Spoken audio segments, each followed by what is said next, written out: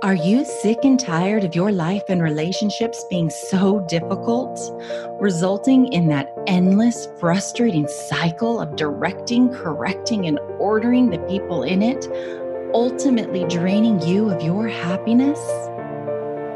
So, how are people like you and I, who care and are willing to invest in our relationships, people who are willing to take ownership of our behaviors and actions, how are we able to make the changes necessary to create intentional relationships? Well, that is the question, and this podcast will give you the answers.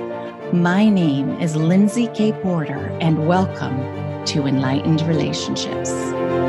Hi, everyone, and welcome back. I am so excited to be here with you today and to share some more information with you that I just feel like really helps transform the relationships that we're experiencing and the way in which we want to show up in the relationships that we have.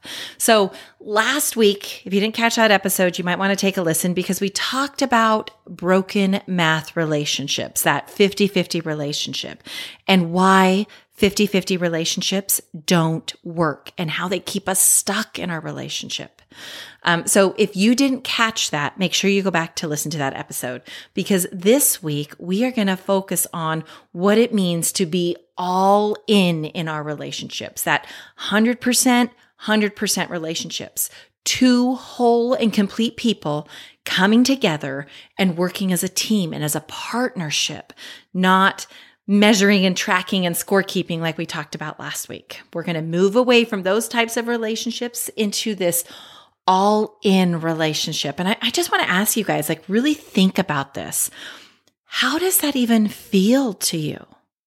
Like, does an all-in relationship, does that kind of put up some fear, some concern, some worry? What if I'm going to get hurt? Like, what does this look like for you? Really get curious about the response that you're having when I talk about an all-in relationship, 100%. What does that look like for you? How does that make you feel? When I first heard about this, when I first, had my own awareness open up to this, I was a little nervous because I was living so much from protection. And so this notion to be all in, I can even remember the thought like, yeah, I want to be in an all-in relationship, 100% relationship, as long as he is. Like, I can remember that thought around this. Like I'm going to tell you guys, I'm going to call it out because maybe this is speaking to some of you, but I was conditional on my all-in relationship. And if I am putting conditions on that relationship, I'm not all in. Because I'm still looking towards my spouse to come up with some part of our relationship to be all in. So I want to blow that out of the water, you guys. If this is speaking to you and that's like, yeah, I kind of feel that way, then we're still not in an all-in relationship, 100% in. And so we got to examine that, okay?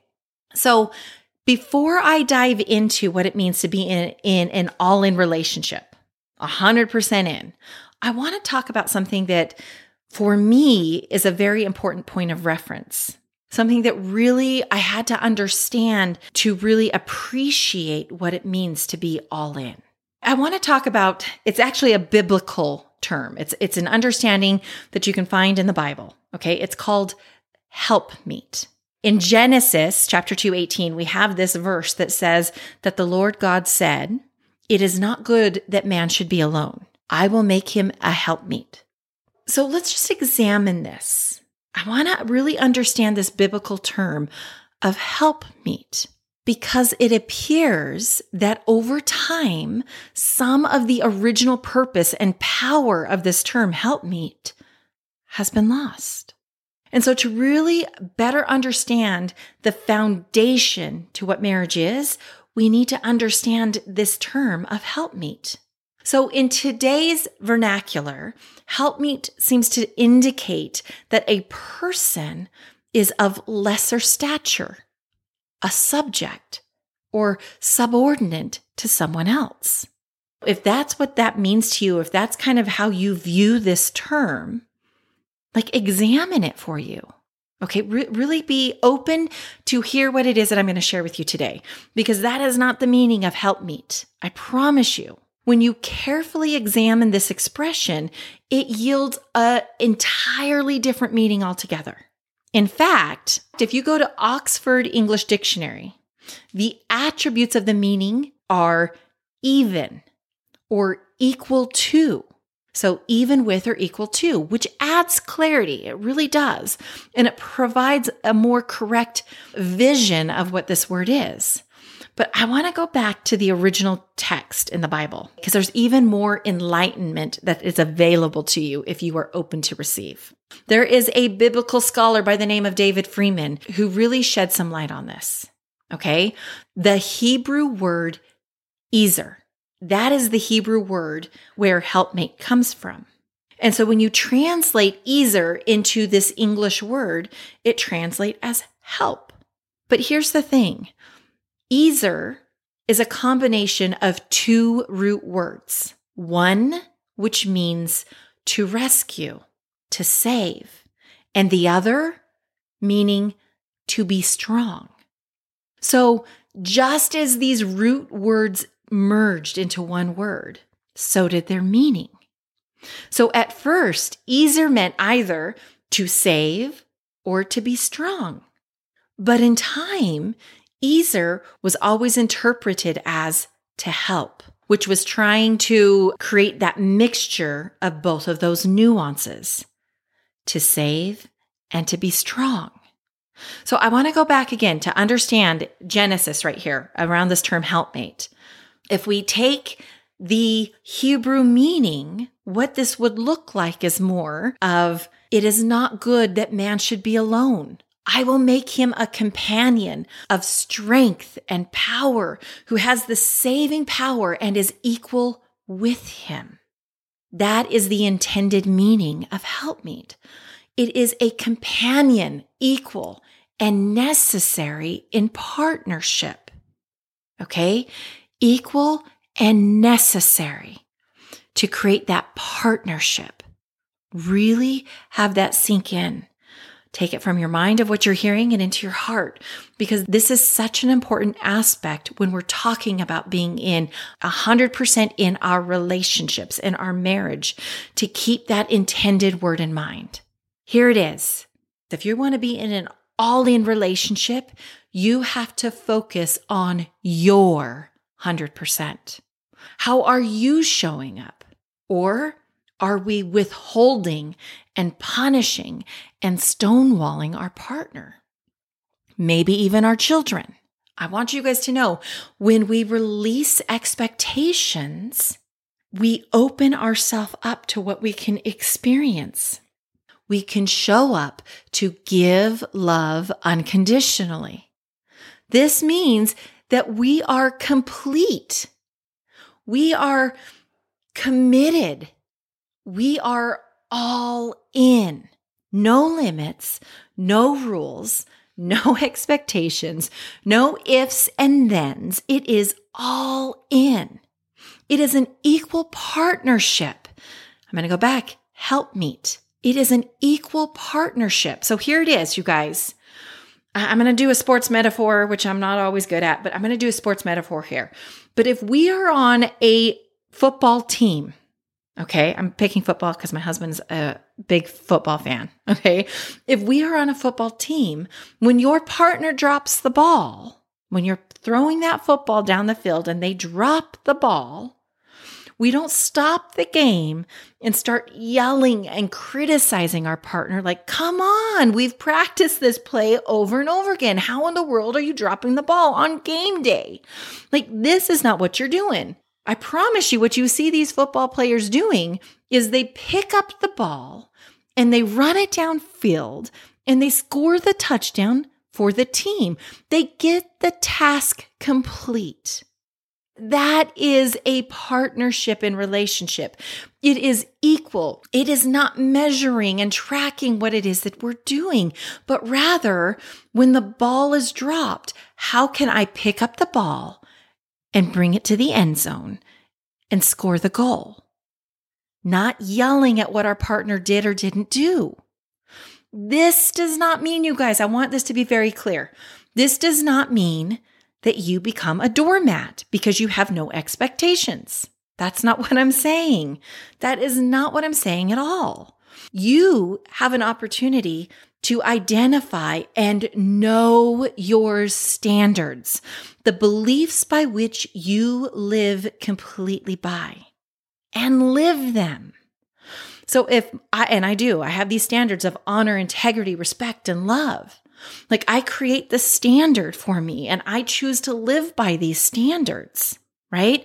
And then when necessary, I create loving boundaries for me, not to keep people out. You guys, and I think that this is where boundaries sometimes get a bad rap. Because boundaries are viewed as, how do I keep someone away or out of what it is that I can experience? But rather, it's creating a boundary for you. Okay, I'm going to go into this a little bit. When there's a screaming match going on, whether it be with my child or my husband, or there's contention and argument and fighting and all of those things in the heat of this moment of what is going on to try to be resolved. Like, that is not the way I want to speak to the people I love. I don't. So I have this loving boundary, and I will say something like, I love you too much to argue with you. Or, I'm not going to engage in a screaming match with you right now. So I'm going to walk away. And when we are both in cooler places, we can resume this conversation. But right now, it's not going to serve either one of us.